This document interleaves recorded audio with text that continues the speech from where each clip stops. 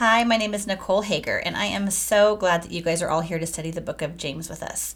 I know these past 11 months have been really, really hard for all of us. It's been almost a year into this global pandemic, and I think a lot of us are just really feeling disconnected. We're disconnected to the church body because we've been quarantined off and on.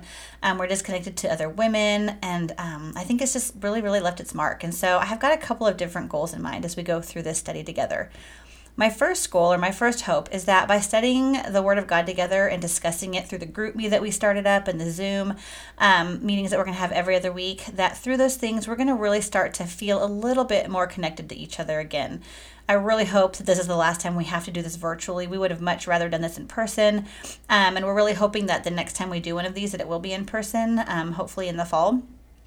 But now, since we're still kind of navigating COVID, as COVID kind of starts to wind down, we're doing our best to structure the study in a way that's going to start fostering those relationships so that we can start feeling more connected to one another.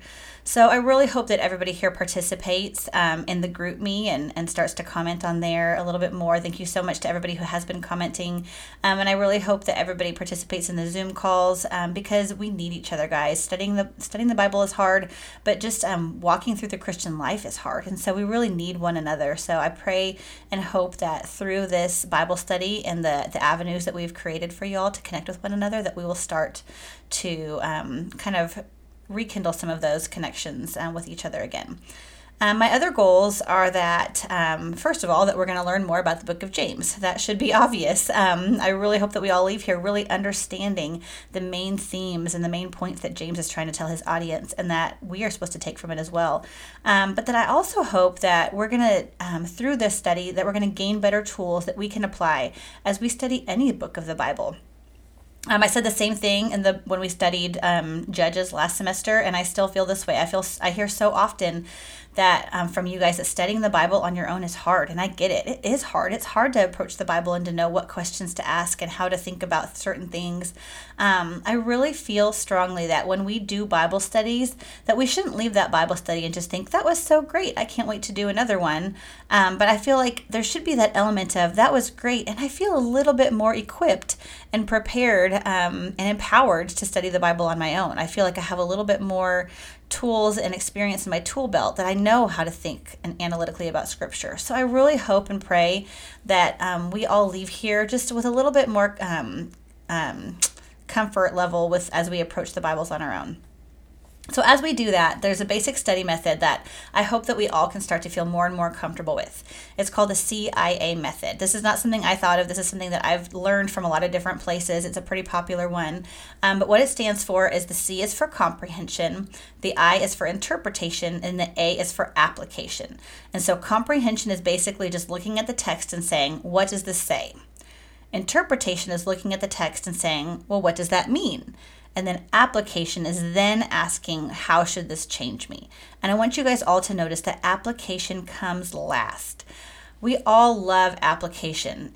I think all of us, we have a tendency to come to the Bible and want to open it to whatever we're reading that day and then just immediately jump to, how does this apply to my life? And that's an important question, and we should be asking it, but not until we've gone through steps to be sure that we've done these other two things first. Have we taken the time to make sure that we truly understand what the text is actually saying? And then have we truly taken the time to think analytically about what that really means before we start to apply it?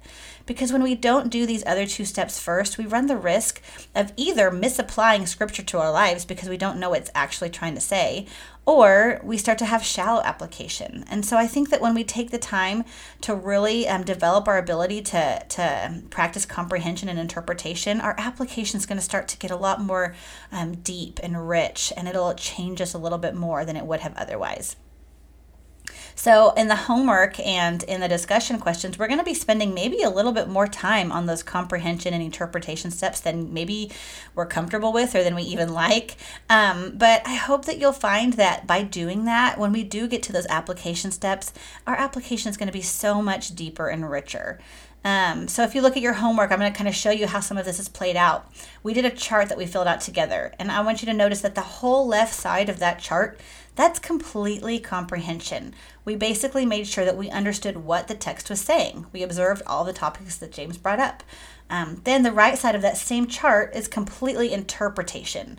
We started asking the question, what could it mean that these are the topics that James addressed? So we were really practicing the comprehension step and the interpretation step, and we haven't even kind of gotten to the application yet. And then again, underneath that chart, we kind of practice these skills again because I have a series of 3 questions underneath your chart.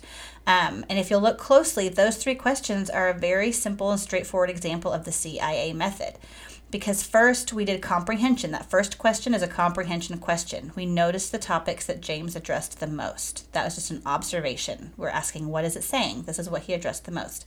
Then that second question was completely interpretation because we were asking what it meant. And then finally, that third question was finally application when we started to ask, how should we be changed by those same topics? These steps, they might seem strange at first, or they might seem a little bit stretching. We might not know how to make the right observations at first, and that's okay. My hope is that the more we practice it, the more natural they're going to feel. We're flexing a new muscle in our mind when we start practicing making good observations and then asking what those observations mean. Like when you go to the gym, you're not going to all of a sudden start lifting heavy weights at the very beginning, but you're going to have somebody teach you and train you on how to work your muscles the right way, and you're going to build up bigger weights as you go. The same is true when we're studying the Bible. We're flexing these new interpretive skills in our brains, and so at first it's going to be hard, and we're going to need somebody to walk us through how to make good observations, and that's fine. The more that you do it, though, the more it's going to start to come naturally, and you're going to start to have more significant observations than you would have before. So the more we practice using these skills, the more natural they're going to become.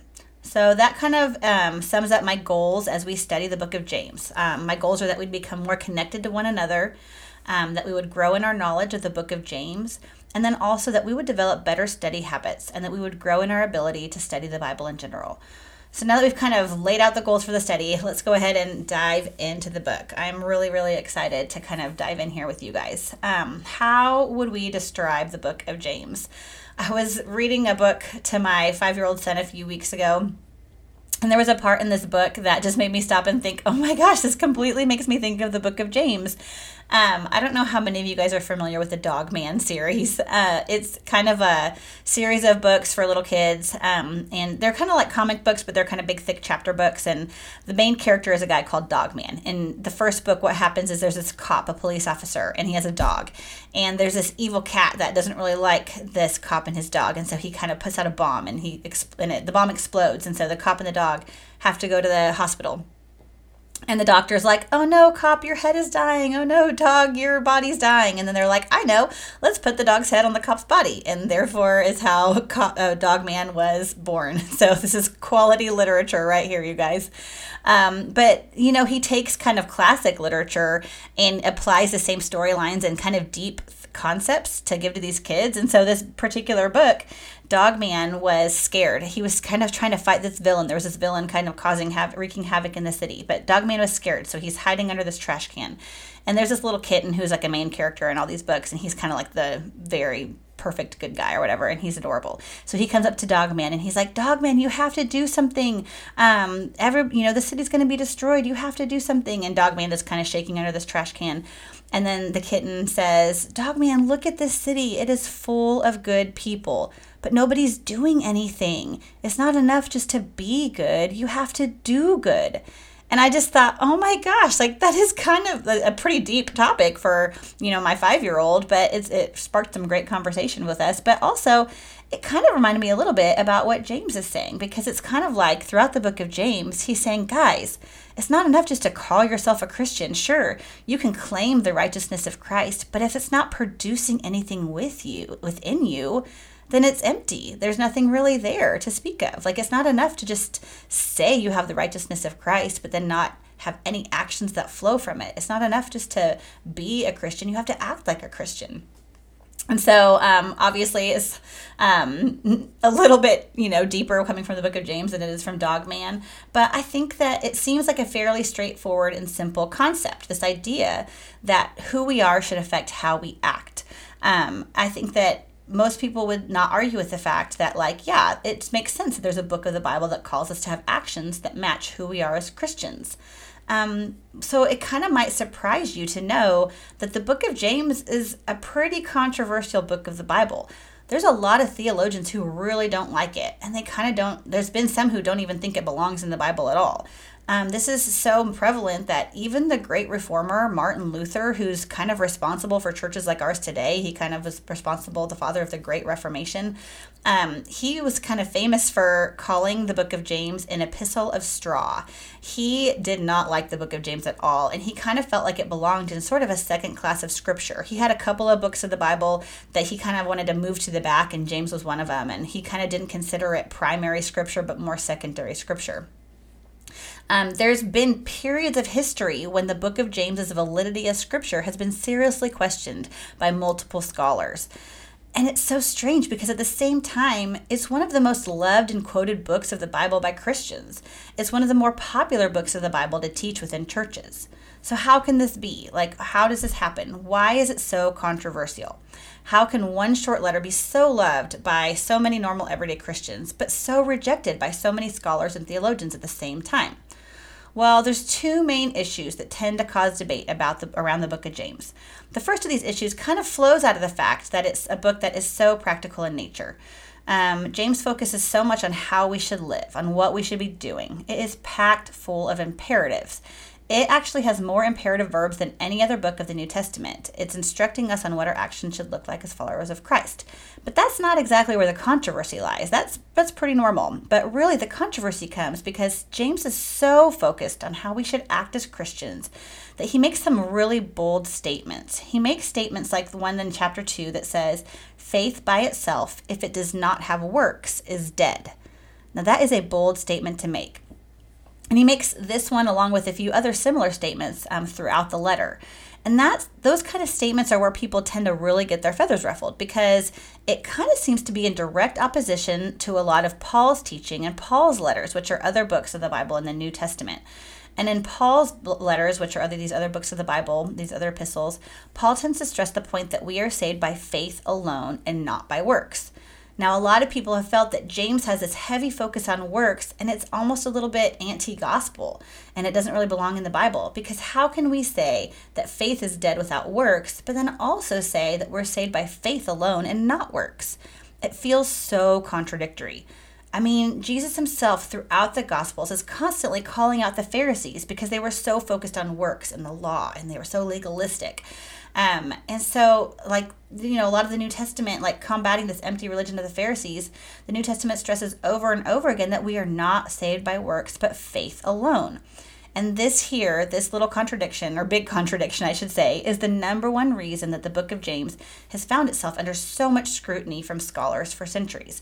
It kind of brings up this whole debate of legalism and what really must we do to be saved. Now, the other issue is that at first glance, it kind of seems a little bit like Jesus is absent in the letter. Because if you read it closely, you're going to see that he's only mentioned 2 times. Like the name of Jesus is only found in the book of James twice. And that seems strange because the rest of the New Testament is completely filled with the name of Jesus. And that kind of leads us to ask, so what do we do now with this book? What do we do with this book that barely mentions Jesus? And it kind of seems like it's pointing back to legalism because it's heavily focused on works.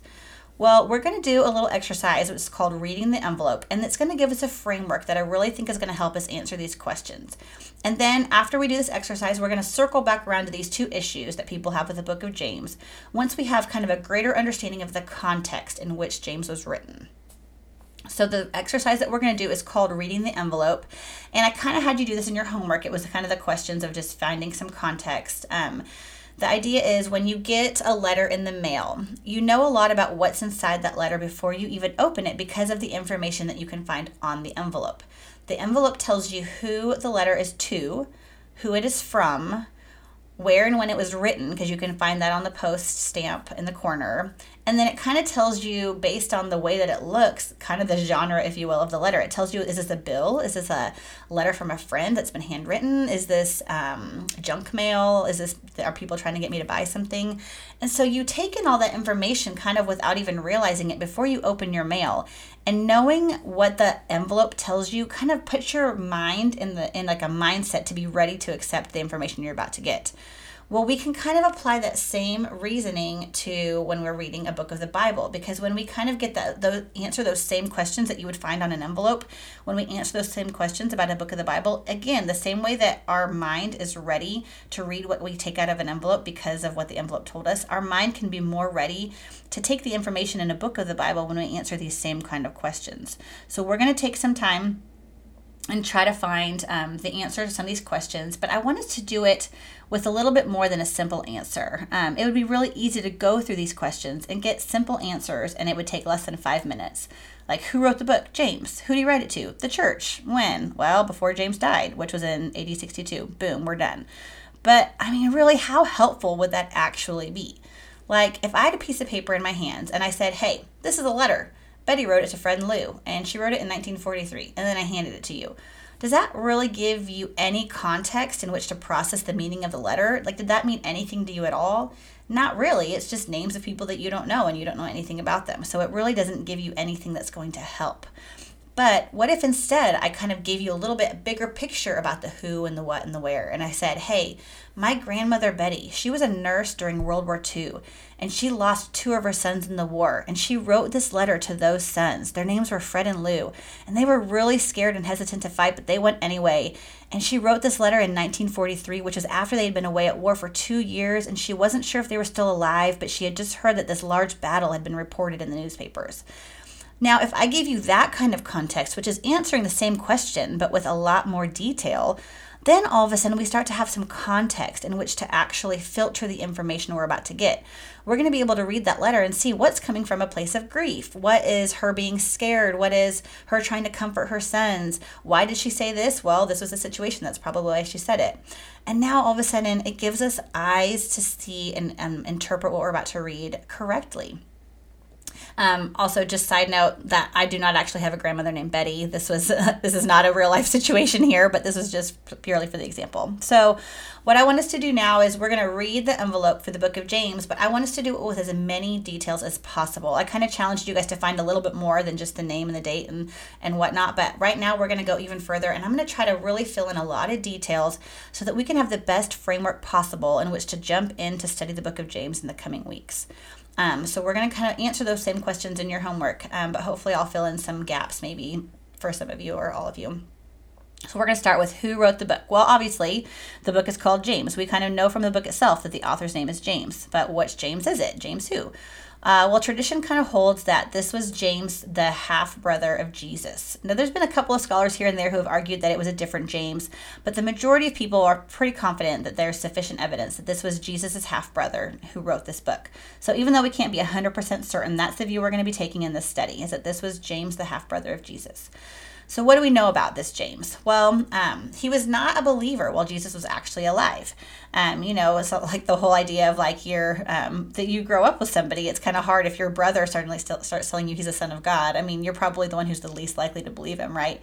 So he was not a believer while Jesus was alive. But then after Jesus' resurrection, James encounters him. And after that experience of encountering Jesus resurrected, then James fully believed. And I think that it's the hardest, I think, to have your siblings or somebody in your immediate family believe, I think, if you were to claim to be the Son of God, and the fact that he is the one believing, that is very significant for the half-brother of Jesus to believe fully that he is the Son of God. And then after that, James became a very prominent leader in the early Mother Church in Jerusalem after the death of Christ. We kind of see in the book of Galatians, Paul actually calls James one of the pillars of the church. He was a leader in this Mother Church of Jerusalem, which meant that he was ministering to mostly Jewish Christians. There wouldn't have been a ton of Gentiles there at this point, this early on. So he would have been surrounded by people who were very familiar with Jewish law. Now, he had a bit of a reputation. He was kind of known as James the Just because he placed a really high value on observing the Jewish law. But he definitely didn't believe or ever claim that the law was necessary for salvation. And ironically, he was eventually even stoned to death by the Jews because he violated the law in AD 62. So because of all of this, we know that the letter had to be written before that time, before AD 62. Most scholars believe that it was written kind of in the middle 40s. That would have been after Paul's teaching had begun to spread. Because remember, we talked about in the beginning of this that, Paul's teachings seem very contradictory to what James is writing. So we're going to kind of circle back around to this later, but they really do believe that this letter was probably written after Paul's teachings had begun to spread, but probably before James and Paul would have met each other face to face, which happened, we kind of read about this in Acts. There's this thing called the Apostolic Council that happens in Acts. And that's when James and Paul would have met face to face, and they would have been able to maybe talk through some of this stuff. But so the fact that, the way that the book is written leads a lot of people to believe that this is kind of the context. It was after Paul's teachings had started to circulate, before they had met.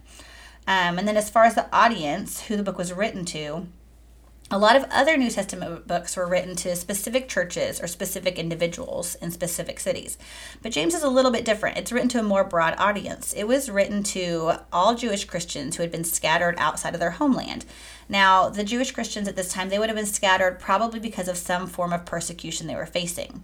How do we know that this is who he was writing to? Well, we kind of have a pretty clear hint in verse 1 of chapter 1, because he addresses his letter to the 12 tribes in the dispersion. So he's basically saying to all of the 12 tribes of Israel who have been scattered about. So we kind of even have this backed up in history, like outside of the Bible, because we know throughout history that large groups of Jewish people have been forced to scatter their homeland of Israel for multiple reasons and on multiple times. And that's something that would have been happening at the time that he wrote this letter. So he's writing to this audience of Jewish Christians who have been scattered because of persecution from their homeland. Now, noticing that he is writing to Jewish people who had been scattered from their homeland. So these people, they were living as aliens in other lands. So basically, they had left their homeland because of one form of persecution, only now to face new forms of persecution as aliens in foreign lands. So their situation of kind of being displaced, that kind of meant that most of them were probably in positions of poverty. They were probably having to rely on the wealthy and the powerful in all of these new lands for survival as they worked for them. I mean, think of refugees today. Like when somebody has to flee their home and not really get to take anything with them, I mean, they typically aren't in these positions of power, even if they were before. And they're probably not in a position of wealth, even if they were before. So it makes sense then that James would be addressing, and throughout his letter, trials and persecution, because that is what his audience was experiencing. They were probably experiencing a lot of trials and a lot of persecution based on the fact that they were displaced from their home and having to rely on these other people groups for their survival. At this time in history, there was a lot of famine. There was a lot of economic distress. It was really common for rich people to buy up land and then make farmers work the land under really poor terms, because really the farmers didn't really have any other options. They kind of had to take what they could get. So this was the situation that a lot of displaced Jewish Christians found themselves in. And this is also going to shed some light on how we should read a lot of James's statements about the rich versus the poor, because his audience would have primarily been described as poor because of their displaced status. There would have been some wealthy Christians at the time. Not all of them would have been poor, but probably the majority of them would have been poor and struggling because of the dispersion. Another thing that makes the audience's situation difficult is they're in these new lands, but they're still trying to maintain their Christian beliefs while immersed in these non-Christian cultures. And these are kind of new beliefs for them. This isn't like, beliefs like Jesus just died recently. And so they haven't had generations to kind of build upon this new Christian belief. And so they're trying to maintain these new Christian beliefs immersed in these other non-Christian cultures. And we learned really clearly last semester, we studied the book of Judges, and we saw really closely and clearly what happens when God's people surround themselves by other people groups who are worshiping false gods and false idols. They quickly start to worship those false gods and false idols too. And I would argue that we all struggle with the same thing today, surrounded by people. It looks different in our day and age, but I think that the heart of it is still there, because it's so easy to leave our own beliefs and convictions behind and conform to the world around us. So when you add all of these things together, you can see that these Jewish Christians that James is writing to are in one difficult situation after another. So naturally, James is trying to give them the encouragement that they need not to stray from the one true source of all provision and all comfort and all truth. As far as the genre of this book is an epistle, which is basically a fancy word that means letter. We've kind of already stated this, but this is a letter that James had written to Jews who had become Christians. But let's take a minute to talk about the letter itself, though. James's writing style has kind of frustrated a lot of people because you guys might have noticed this. It really feels super disjointed. He kind of feels like he's jumping from topic to topic, and he's not really going into a whole lot of depth on any of them. And at first glance, it kind of feels like there's not a whole lot of organization to his thoughts. He seems a little bit all over the place. But on the upside of that, though, because he has all these points in the letter that are so concise and cover so many topics, it's kind of full of these incredibly quotable one-liners. They all pack a punch that are really, really helpful. And this is part of what makes the book so popular. James is really great at metaphors, and he's great at illustrations. So his points are really easy to grasp and easy to remember.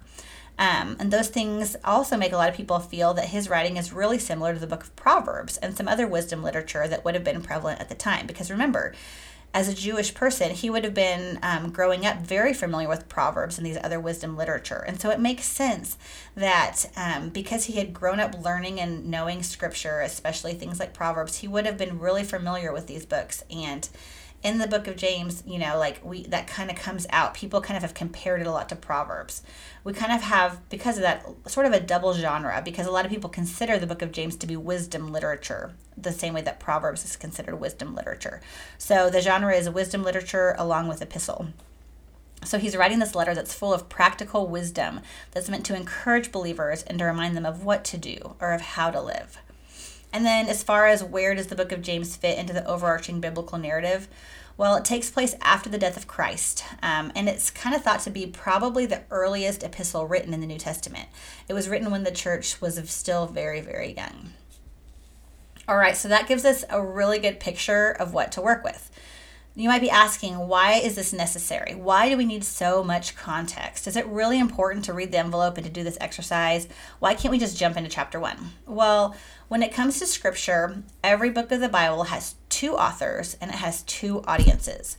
There's always an earthly author to every book, and there's always a heavenly author. There's also always an original intended audience, that is, the specific people that the earthly author wrote to or wrote for. And then there's a universal audience, which is all believers who are ever going to read it as part of Scripture, and that includes us. So I'm going to say that again because this is really important. Every text has two authors and two audiences. A human author wrote this text for a specific audience for a specific time. And then also at the same time, God, by His Holy Spirit, wrote the text for all people, for all time. And this is a really important thing to grasp because part of developing biblical literacy, Bible literacy, is learning how to differentiate between what parts of the Bible are meant for a specific people during a specific time, during a specific situation, and what is meant to be applied to all believers for all time. Because what's hard about this is there's not always clear answers. And scholars disagree all the time on different issues, if it was meant to be for all people for all time or just for that audience. Take spiritual gifts, for example. There's some spiritual gifts that people don't know what to do with, like speaking in tongues and prophecy. And there is a lot of really smart scholars who would say that was for a specific people for a specific time, and those gifts don't exist anymore. That does not apply to us. Then there's a lot of other really smart scholars who would say, no, that is for all people for all times, and we are still supposed to be doing those things. And so I really want, one of the things that would make me so happy is if people who do this study would start to practice that idea of learning what is meant for, what did this original audience, what was the original author saying to the original audience, because these kind of exercises help us to get in the mind space where we can start to understand the original earthly author and the original intended audience and practice asking the question, what is meant for them and what is meant for all? Because it's not an easy thing to do. So I want us to start getting comfortable forming our own opinions based on a close examination and study of the text instead of always relying on what other people's conclusions have been. So now that we've done this whole exercise, we're going to come back to the two areas of debate or contention with the book of James. Let's start with the easier one. We're going to talk about the fact that James only mentions the name of Jesus twice in the letter. Well, just because he isn't named often, it does not mean that he isn't there. In fact, a lot of people have noted that James relies on the teaching of Jesus more than any other New Testament writer. So much of what James says in his letter is directly paralleling the teachings of Jesus, which makes sense because remember, he was the half brother of Jesus. He grew up with him. He would have been so much more immersed in the things that Jesus talked about than so many other people. And so it's like he was so immersed in what he was saying all the time that it just kind of naturally flows out of him without him feeling the need to reference or quote him. One commentator wrote that James says less about the master than any other writer in the New Testament, but his speech is more like that of the master than the speech of any of them. So again, just because he's only mentioned twice, that certainly does not mean that Jesus is not there. And we're going to spend a lot of time in the coming weeks identifying just how prevalent the teachings of Jesus are in the letter, whether he's mentioned or not. Now let's move on to the harder of these issues. Paul, who's going on and on about grace alone, but then James coming in saying you have to have works. Well, how do we reconcile this? Well, we're going to take what we know from reading the envelope. We know that James was a Jewish Christian writing to Jewish Christians, and they were all well acquainted with the law. They had most likely seen the law abused constantly by Pharisees and other people who used it to condemn each other. And they had been experiencing firsthand the weight of trying to live under the law, and it was hard. And now here's this guy, Paul, going around teaching, hey, you're saved by faith alone. You're not bound to the law anymore. Your works are not what save you. And how freeing would that have been to a Jewish reader? So there's this radical new message going around. And there was most likely a lot of people who really misunderstood its meaning. And a lot of false teachings would have easily begun to spread. Because remember, this would have been incredibly good news. It would have been easy to grasp onto this idea that you don't have to do anything, but then not, and then kind of miss the whole point of the gospel. So these false teachings were probably beginning to spread based on this radical new message that Paul was preaching. Now, because Paul and James seem so contradictory to one another, it's likely that one of them is responding to false teachings that got twisted up by the other one, or not by the other one, but from what the other one had said. Like commentator Douglas Moo, he states that either each of them is unaware of what the other is saying, or one of them is responding to a misunderstood form of the other's theology. Most scholars think the latter is the case, and that James is reacting to a misunderstood Paulinism. So basically, Paul's out there. So he's basically what Douglas Moo is saying, that either neither of them are aware of what the other's teaching, and so they're just kind of both doing their own thing, which is probably not likely, or one of their teachings is getting distorted and the other one's trying to correct it. And so most likely, Paul's teaching this freeing message that we're saved by faith alone, which is true. But people took that truth and distorted it into something that it wasn't meant to mean. And now James is responding to that distortion. A lot of you guys have probably heard the term legalism. Legalism is basically when you put all sorts of rules on Christians that are not actually required of us.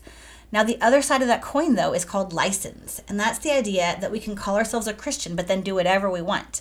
And neither of those is the gospel of Jesus Christ. And while Paul's teachings help stomp out legalism, James's teachings help stomp out license. Their teachings are not opposed to each other. Rather, they work in harmony with each other. They protect against the two extremes that people tend to distort the gospel of Jesus Christ. Paul explains clearly in some of his letters how a person is saved, which is by faith alone.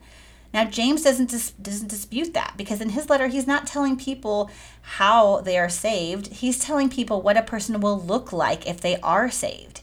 He's telling them what comes out of a person when they have the Holy Spirit. Basically, James is giving us a picture of what a true believer looks like. Let's think about this in a little bit of a different context, in case you're still having a hard time understanding the difference here. For those of you guys who don't know me, I'm a photographer. That's what I do for work. That's how I make a living. So what if imagine you're meeting me for the first time, and I told you, you asked me, hey, what do you do for work? And I said, oh, I'm a photographer. Well, you might ask me something like, oh, cool, what kind of camera do you use? Well, what if my answer to that was, well, I don't really have a camera. You might be like, oh, well, you don't have a camera? Well, how do you take pictures? And then what if I were to say, well, I don't actually take pictures. You might be like, oh, well, have you ever taken pictures? And then if I were to say, no, I've never actually taken a picture.